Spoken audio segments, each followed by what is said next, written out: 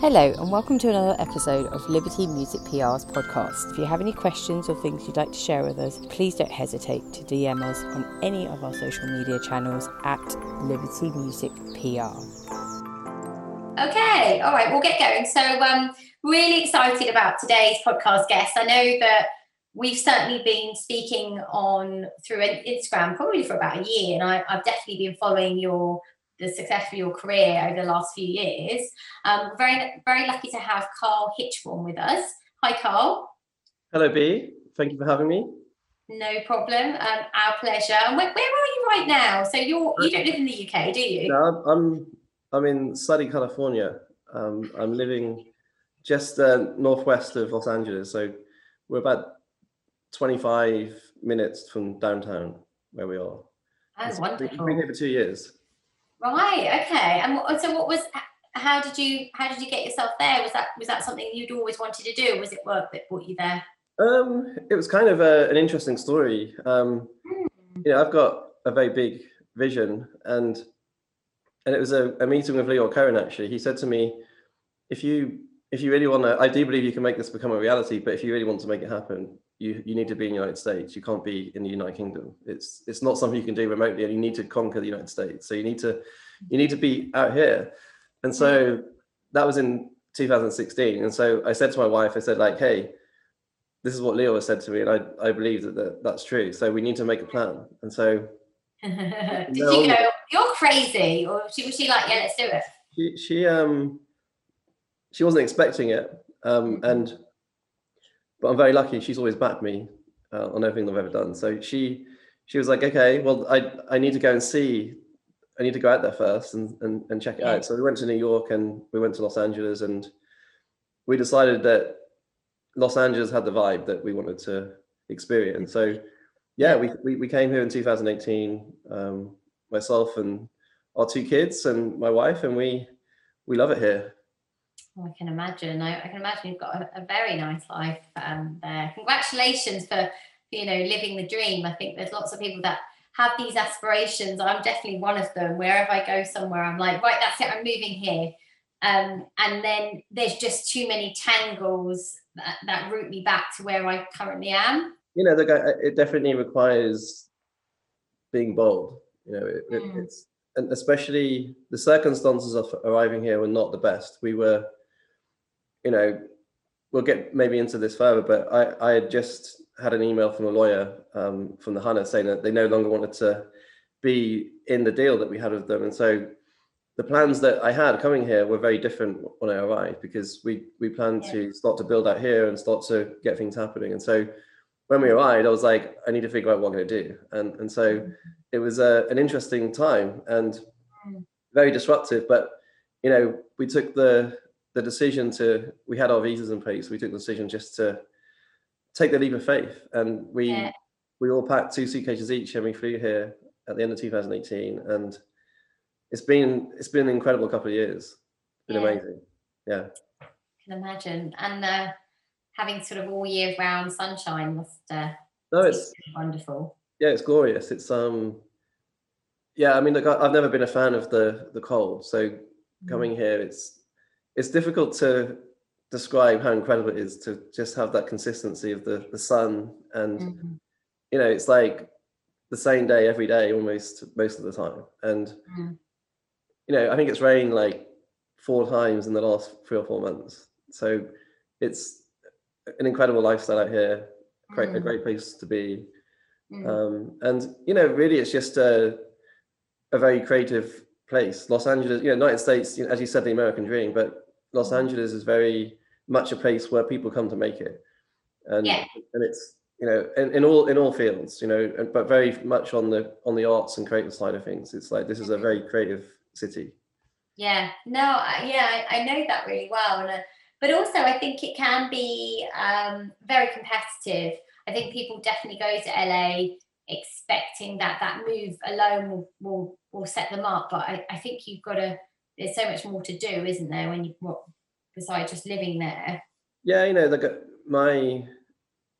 I kind of keep away from all of the traditional industry, and I tend to avoid that stuff. So for me, it's like, it's more about being in an environment that is inspiring, and being in a location where there is an abundance of ambition, you know. And so this is a place where there are great connections to be had, and often it's about timing, but there's a lot of things that are not so good about being here as well. So you have to just try and avoid those things, like with anywhere. But yeah, it's a great place to be. Very lucky. So for those that don't know, can you just walk us through your career history? Where did it all begin for you to be sort of deeply rooted in the music industry? Because I actually read through my notes that you were originally a baker. Yeah, so I got involved in the music industry just over probably 11 years ago now, just over 11 years ago. And I had a bakery business that I was involved in with my family, and it had been like a period of growing that business. We went from one shop with just a handful of staff to multiple shops, wholesale business. We had sandwich vans and all of these things as well. And we had over 50 people on our team, and it was kind of really growing, but I was often in conflict with the family. The family were kind of like, we're really happy with what we have. Why do you always have to want more? And you know, you've got a lot of money coming in, you've got a nice house, you've got all of the things that, why can't you just be happy with that? And I was like, well, because the money doesn't motivate me. It's not about the money. It's about making an impact. And I want to constantly be improving. And so if I can't do that, I'm not feeling like I'm able to fulfill my potential. So I said to my wife, I said, look, I need to find a way of becoming global. And I need to find a way of making a global impact. I really believe I can. And so I said to her, music connects with everyone on earth. And so if I can make a wave in the music industry, then maybe I can achieve my ambitions. And so that was it. And I didn't know anyone in the music industry or anything about the music industry. And wow. And this, you know, I was living in Norwich, and I literally just decided that this is what I was going to do. And I started to reach out to people, producers and promoters and different people in the industry, and just said, like, look, I have a small amount of capital. I'm looking to get involved in the music industry. I want to start up some type of music company. I'm not sure exactly what it's going to be, but I would like to connect with you. And so I started to have meetings with people in London. I used to get in the car and drive down to London and just connect with people. And did you get lots of sort of doors closed initially because they were like, well, who are you? And because it's a lot about that initially, isn't it, in the business? Or were they quite receptive?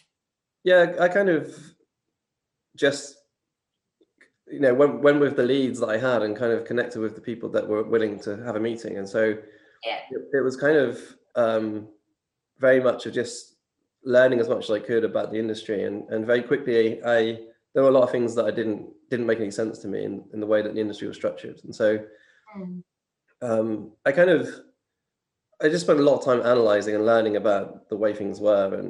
And I was lucky that I connected with a producer and songwriter called Ville Leppänen, who's the Animal Farm. And he said, you know, he liked the way I was talking. He said that I'd be very happy to tell you everything about the music industry, and, you know, maybe we can find a way of working together at some point. But if you want to, you know, come here and spend some time at my studio and learn about what's going on, then you're very welcome. So that's what I did. I spent 6 months or so going back and forth once per week, learning about everything that's going on. And I would just literally ask him questions and pick his brain on what's going on in the industry. And so I learned a lot from that process. And as I said, there's a lot of things that didn't make sense to me. Very quickly, I was like, this doesn't make sense. And so going in deep and diving into what was going on in the industry, from the very beginning, I was like, I don't want to operate this way. I want to try and find a new way. And so that's been my mission really ever since. Yeah. So you'd almost spotted a gap, I guess, as such, and thought, that's kind of where I want to go, where I want to be. What is that gap? Can you explain it to us? Where was the potential that you saw that you could add value? I think that the biggest issue in the traditional industry, in fact, just generally in the industry, is the fact that it's so fragmented. You've got so many different players and parties involved in not so much being involved in the artist business, but being involved in the dividing of the rights to different parties. So you end up in a situation where you have so many voices and so many people that have an opinion, and also different agendas on different rights. So you end up in a position where you have to accept plan C or D rather than plan A, because you have to compromise on things that you really shouldn't be.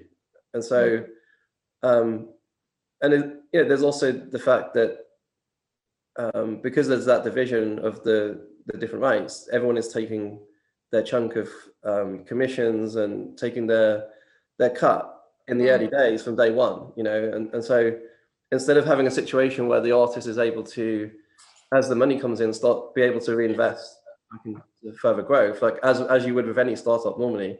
With artist businesses, they're getting the money taken out from day one in commissions and different fees and different things that come to them in the early stages. And that for me didn't make any sense at all, because it kind of goes against basic principles of when you've got to start a business, you need to remain in a position where you have capital to reinvest back in and grow. Yeah. And so that was a big thing for me, the fact that it was so fragmented, and then also the way that the labels structure their deals, from the point of view of throwing mud at the wall and hoping that some of them are going to stick, and then having projects that are stuck in contracts that they can't get out of, and believing that they've made it, when the reality is that they're so far from making it, from doing that deal, but they get stuck. Yeah. And so just seeing the turmoil of the entire industry, and also, going back a decade, it was an interesting time. It was like the transition, Spotify was very new, streaming was very new. Everyone was hating on Spotify. It was like, I remember talking to people. I remember discovering Spotify and thinking like, wow, this is incredible. Like, you can listen to any song at any time from any era. It's incredible. You can listen to every song in the world could be available on this platform. You can listen whenever you want to. And I was just thinking, well, this is such an incredible consumer offering.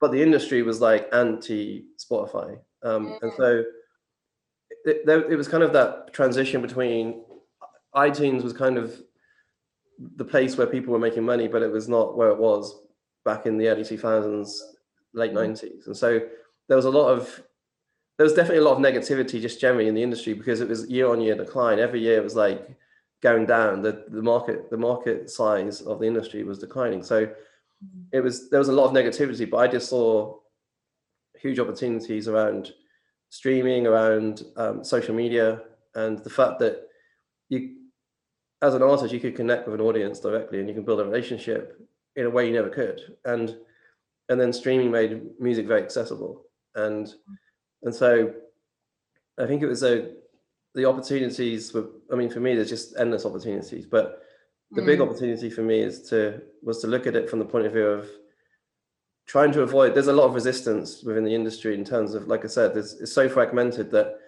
there's so many voices and so many decision makers that it takes a long time to get things done. And we're in a world that's very dynamic and very much and very fast paced.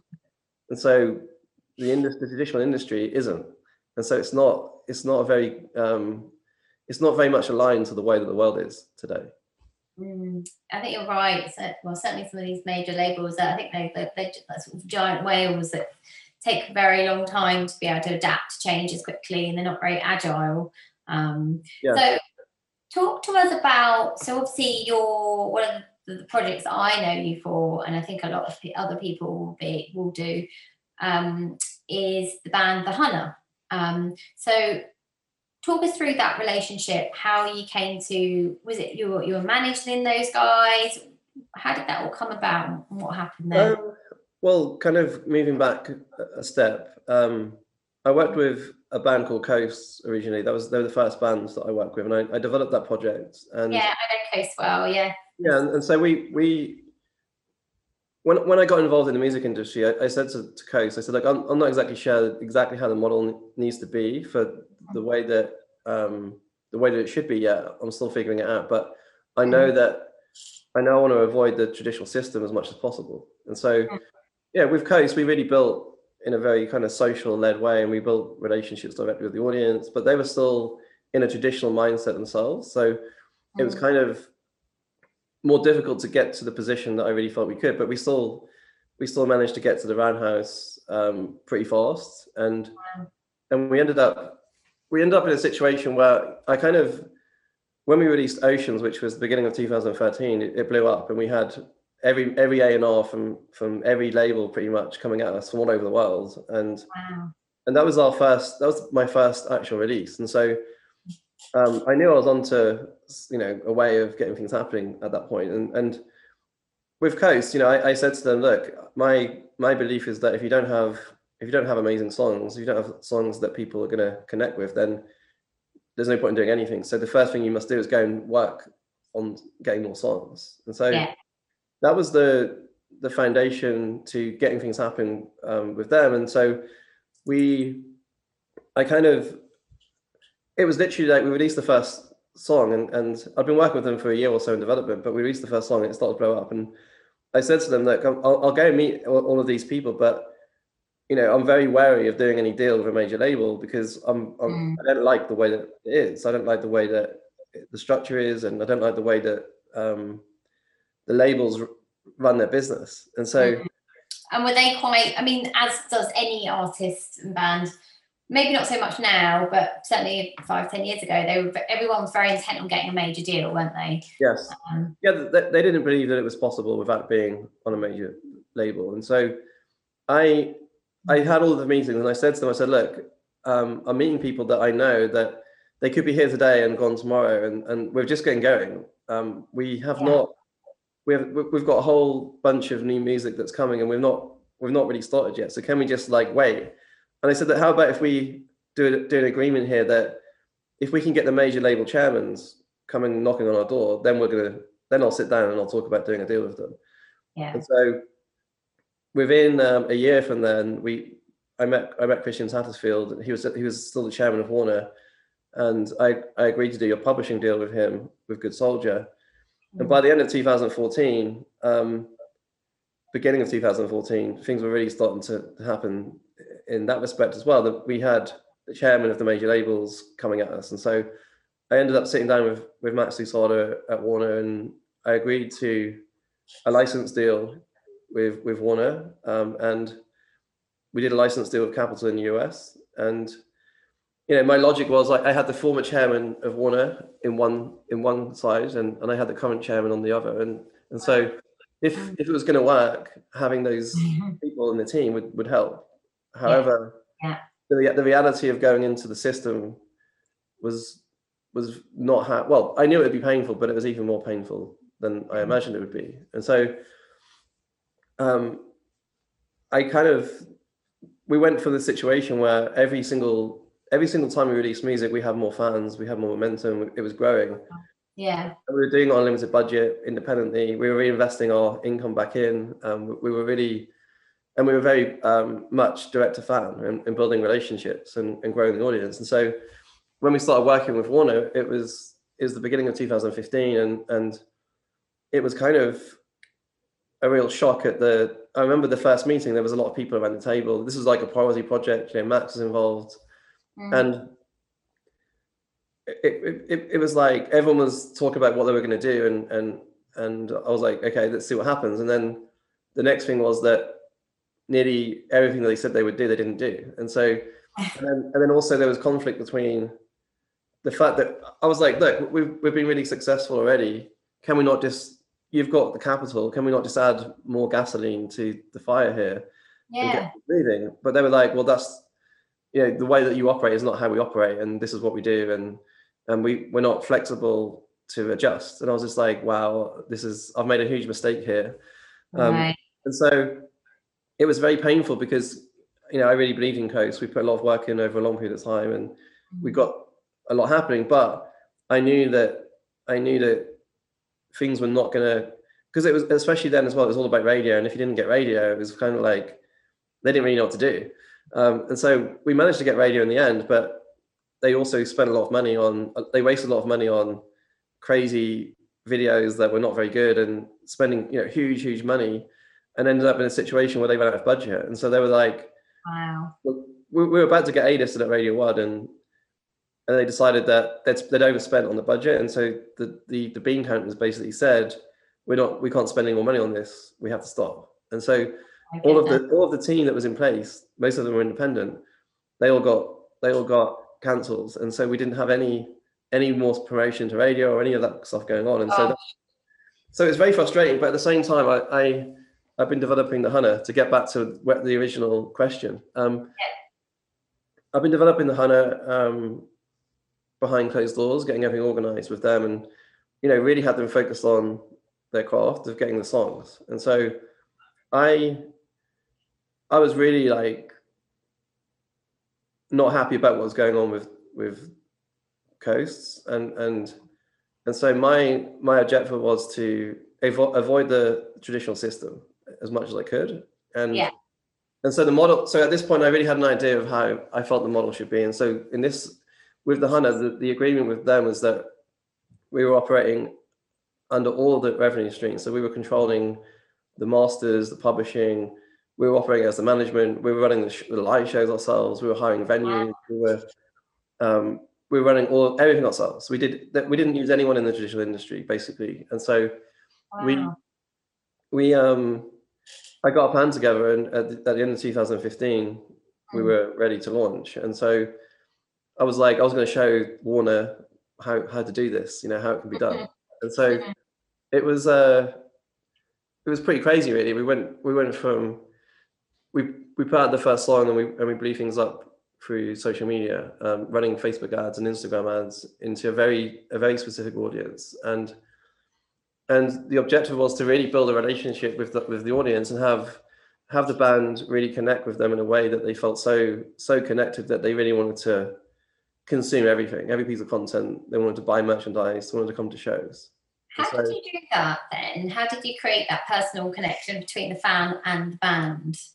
We were very considered in creating up a brand DNA for the project before we even released any music. So we really thought about the way of presenting the band to the audience, and then also in an authentic way where the audience would feel that this is real, and also in kind of really overextending on creating connection. So really pushing into DMs and really building a relationship through DMs, and really being very aggressive with replying to everyone, and not just like sending like an emoji face, but actually sending a deep reply that encourages them to come back and build a relationship. So we did that at scale, and we did that aggressively, and it was very, very effective because the fans really felt very, very connected with the band. And at the beginning, there was 4 of them in the band, so we had them all in the trenches replying to all of these DMs that were coming in. And so the encouragement was to get the audience to send a DM and start to build that relationship. And so, at points there was thousands of DMs that were coming in, and they were replying to all of them. And so it worked really well. And so as we started to scale, we continued with that approach, and it was very our approach with seeding the audience was around targeting in specific locations, specific cities, even down to targeting kids that went to the same schools, so that they could actually, as you build a relationship with some of them, they start to talk, and it would start to spread through the schools and start to create a lot of momentum. And so that's what we did. And we went, within 2 weeks of releasing the music, we put Boston Music Rooms on sale in London, and it sold out instantly. And then we ended up selling 3 of them back to back in March 2016. And so this was the end of 2015. We'd already sold, within a month of putting out the first song, we'd sold 750 tickets in London. And which is huge. I mean, anyone would know, selling tickets is hard enough, but that's just such an achievement. So well done. And it's kind of, there wasn't before we released the first music, there wasn't a single fan. We were starting at 0. So it was even more impressive because it wasn't like they'd been doing their thing for several years, and then we did this campaign. It was like we were starting at 0. There was no foundation. And so, but the thing was, like, I had this plan, and so before we even launched the Hunter, I was talking to people about how we're going to get to Brixton Academy within 2 years, and how we were going to do all this stuff, and people just said I was insane, and that's not that's not possible. Alternative rock's not easy to actually build an artist, and to get to Brixton in 2 years from zero, that's not possible.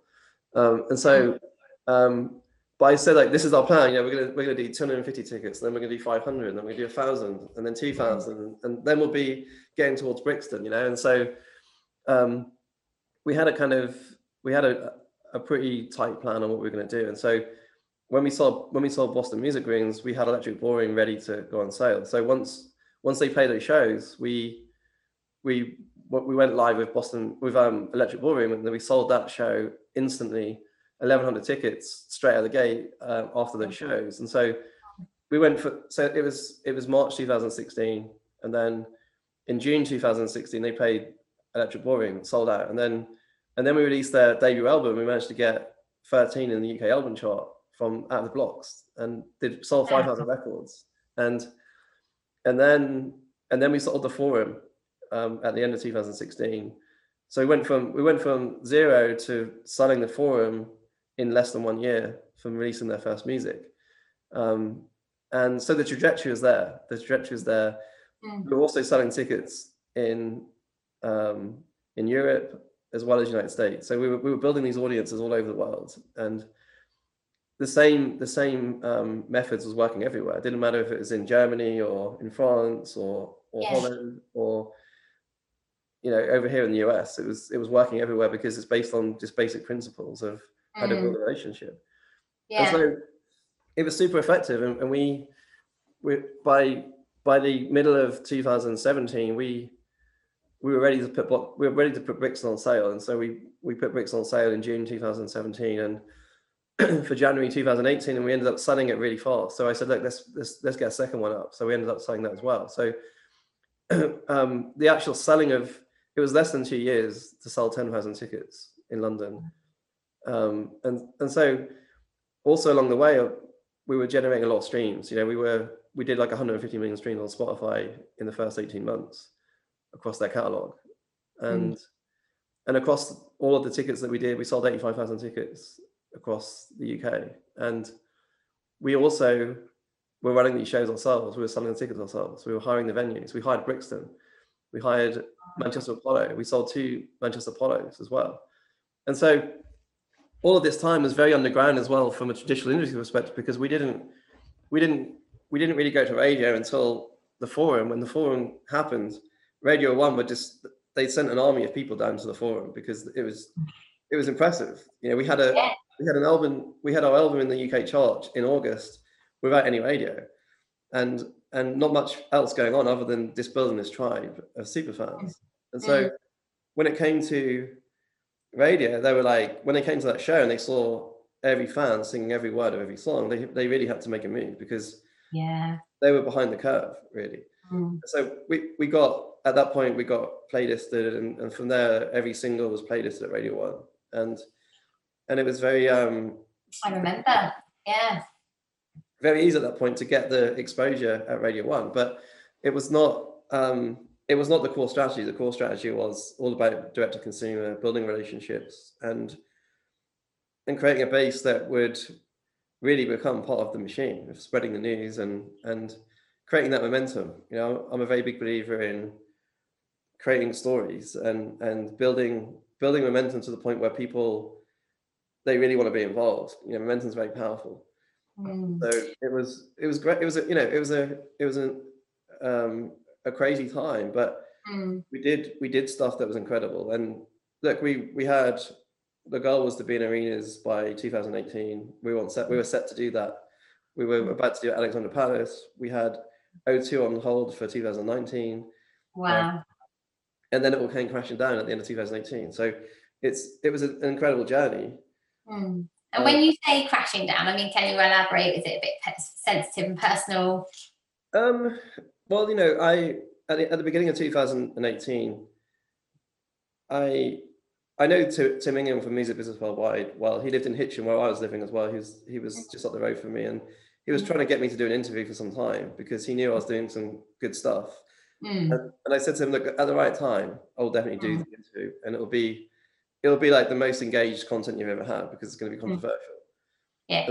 So I did the interview in March 2018, and with the headliner, I realized that no one in the music business knows what they're doing. And so that created a lot of controversy. It went viral, and I made a lot of friends, but I also had a lot of people who were like, who does this guy think he is, saying that we don't know what we're doing. And so there's a lot of traditionalists, lawyers, managers, promoters, agents that really didn't like what I was doing because it's very disruptive. It's kind of like cutting all of them out of the loop and showing a new way, and they didn't like that very much. So from that point onwards, there was a number of people trying to turn the band's heads, and it got to a point where, just out of the blue, we didn't really have any disputes in the whole time that we were working together. Not anything outside of the normal realms of doing what you do, and disputes that would happen. But out of the blue, I had an email. It was October the 3rd, 2018. The band aren't happy; they want to get out of their contract. The next thing, myself, my entire team were removed from social media. I was blocked from calling them. The shows that we were about to do, a lot of shows, Alexandra Palace, many other shows that we'd paid deposits down, non-refundable deposits. They cancelled all of the shows. Like it was just like it was like literally a takedown. Like people were trying to, there was powers that be trying to stop me from making this happen. And so it was there's a lot of stuff that happened that was just pretty dark, and so it was an interesting time. And as I said, it was like we just got our visas to come to the US, and so that was 3 weeks before we were due to leave. And oh my goodness! So it was an interesting moment, and yeah, that must have felt pretty devastating for you.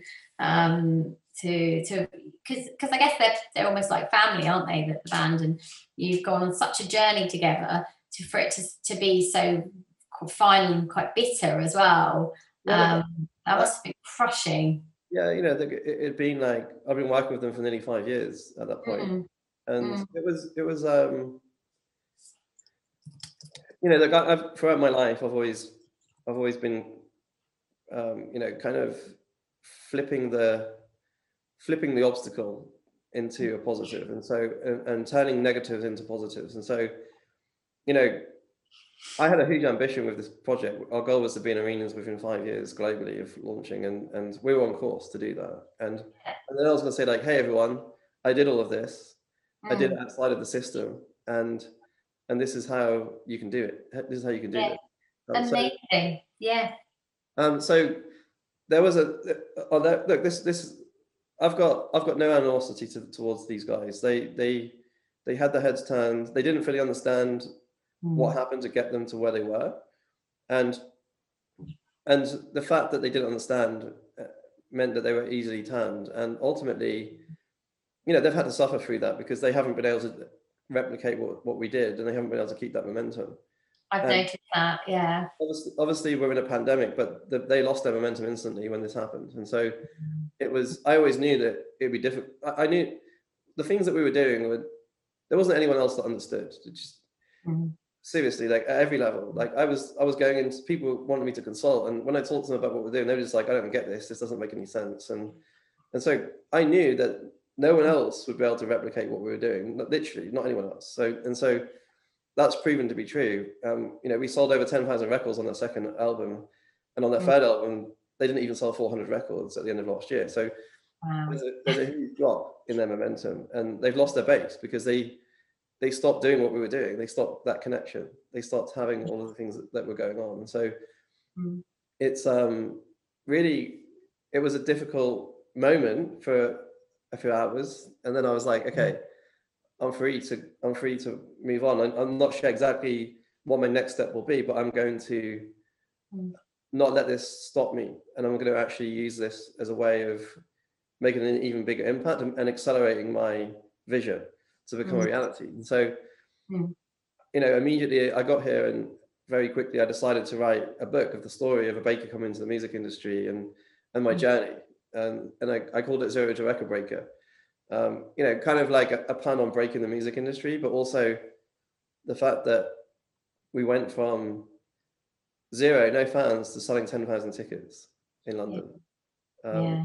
In a genre that's traditionally quite slow build. Normally, yourself in alternative rock, if you were playing to 500 people after 2 years, that would be a pretty good job in London. It certainly would. So for anybody that's because obviously we keep hearing this at the moment, it's direct fan marketing, direct marketing. What does it mean for for those that don't know, don't quite understand what it is? Could you explain it, and how they could perhaps start to adopt these principles and these ways of marketing their music direct to their fans? Yeah, for me, it's really about going in deep into building a connection with other individuals. Humans love to connect with one another, and we're in a very digital world. And so if you're prepared to go in deep and create the relationship and really also make the audience that you're connecting with feel that you really care, and that you're not just making the art for ego purposes. You're making the art to serve them and make them feel that they are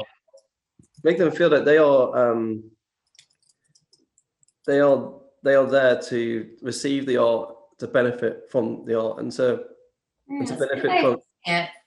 benefit from the artistry, and to view, for artists to view themselves as being very privileged to actually be bold enough to be an artist in the first place, and that they can really inspire their audience to be bold themselves and to unlock the artists within. I really believe that we're all artists. Like we're all creative beings, and so we can all make art. So I think that also understanding that it's about building our own marketplaces. So it's about, if you have one super fan that really loves them, your marketplace has one person. And so if you look at it that way, it's like day by day, if you keep on building, day by day, you keep adding more and more audience into your marketplace that actually really cares about you. Before you know it, you can have a base that is starting to want to support you at all different levels. And that could be simply sharing your content, or it could be streaming your music. It could be buying a piece of merchandise. It could be buying a ticket. It could be participating in some type of experience, or whatever it is you're going to offer them. But ultimately, the more people you have that are actually caring about you more than anything else, the more you will start to build momentum. And so the reality is that we're in a world that this is not difficult to do. You can create the connection very easily. You can use social media to find the audience for you. You can use advertising to scale. And so it's about taking those steps, and it's also about not getting lost in all of the noise of what goes on in the industry, because there's so much going on that you can get very sidetracked from what really matters. And what really matters is building the relationship with audience. That's the thing that matters more than anything else.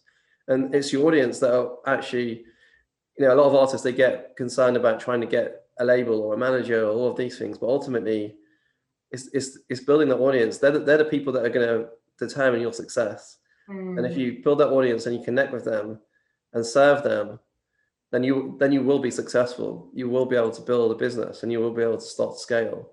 And it's true. Yeah, I think you need to have that foundation in place. I think people think that this label's going to come along and wave a magic wand, and suddenly you're going to have this ready-made audience, and maybe they can, but then the minute they've gone, it disappears. So it's definitely, you've got to do it yourself, really. The industry has been evolving, but I don't see like the new music industry that's happening right now as being that progressive. The reality is that it's still got deep fragmentation. There's still a lot of division between the different income streams, and that doesn't work because you can't create a very joined up holistic plan. If everyone's taking different chunks of your business, even if they're getting less of a percentage, ultimately you can't create that joined up plan, because an artist has got many things that are a part of what they can offer to their audience. And if there's division between their business, they can't create that joined up plan. They can't be dynamic. They can't be fast. They can't be all the things you need to be in the world that we're in. And so you've got a lot of parties that are building in the kind of distribution and things like this. But, as we've seen with AWOL being purchased just the last week from Sony, and look, I know Willard, and I know that he will not be happy about selling to AWOL, but he was in a position where the only direction that he could go was to get VC investment and to take that money to get going. And so if you do that, this is always going to happen to you. But he is anti-major. You can find many interviews of him talking about the system and how screwed up it is, and how the majors, they don't know what they're doing, and all of these things. And now he's just sold his company to a major record label, and they're meant to be pioneering and trailblazing independent music. But the reality is that if you only have a very small slice of that pie, you don't have enough skin in the game across the entire business to actually be able to go in deep and actually serve artists at the level you need to. And so artists, yes, they need to get going by themselves, but if they really want to make an impact, they do need partners, but it has to be the right framework in order to actually make it work. Because the reality is that there's a lot to be done. There's a lot to be done just with making your art and recording and connecting with your audience and performing. There's a lot. That's a lot. Let alone trying to think about the marketing strategy, the strategic planning, how you scale, how you keep the momentum when you've got momentum. All these things. There's so much involved. So, I see the big opportunity around creating infrastructure that allows artists to actually plug in a fair and ethical way and transparent, in a way that allows them to actually do what they're good at doing, but also have all of the support they need on the business side to actually get them in front of more and more people and scale, and have the framework that allows them to thrive without being screwed along the way, because that's unfortunately the way that it is out there right now. Yeah, no, exactly. You hit the nail on the head there. So we'll wrap up here, because obviously you're going to be speaking at our summit on Friday the 26th, which we're really excited about. Yes. Can you just give us a little insight into, obviously the panel you're on is looking at creative ways on how artists might be connecting with their fans during this time. Can you just give us a little sort of inkling as to what you'll be talking about during that panel? Yeah, look, I think we're in a very interesting time currently with the pandemic, really affecting everyone in the entire world. The playing field has been leveled, really. And I really feel that the opportunity is insane to build an audience online that everyone is looking for connection right now more than ever because of what's going on. And so the opportunity that artists have to build a connection, create an audience online that when we do get back to some normality, and we don't know how long that's going to be, there's lots of twists and turns coming, I'm sure, with the virus, mutations, and all of these things that are happening. So we don't know when live is coming back as we know it, but there are ways to build an audience online that will allow you to create a very deep connection, so that when we do come back and we have that normality again, you'll be able to play bigger shows than you ever imagined, and you'll be able to perform at a level that you never imagined. And so it's the big opportunity for artists is to really go deep in building that online base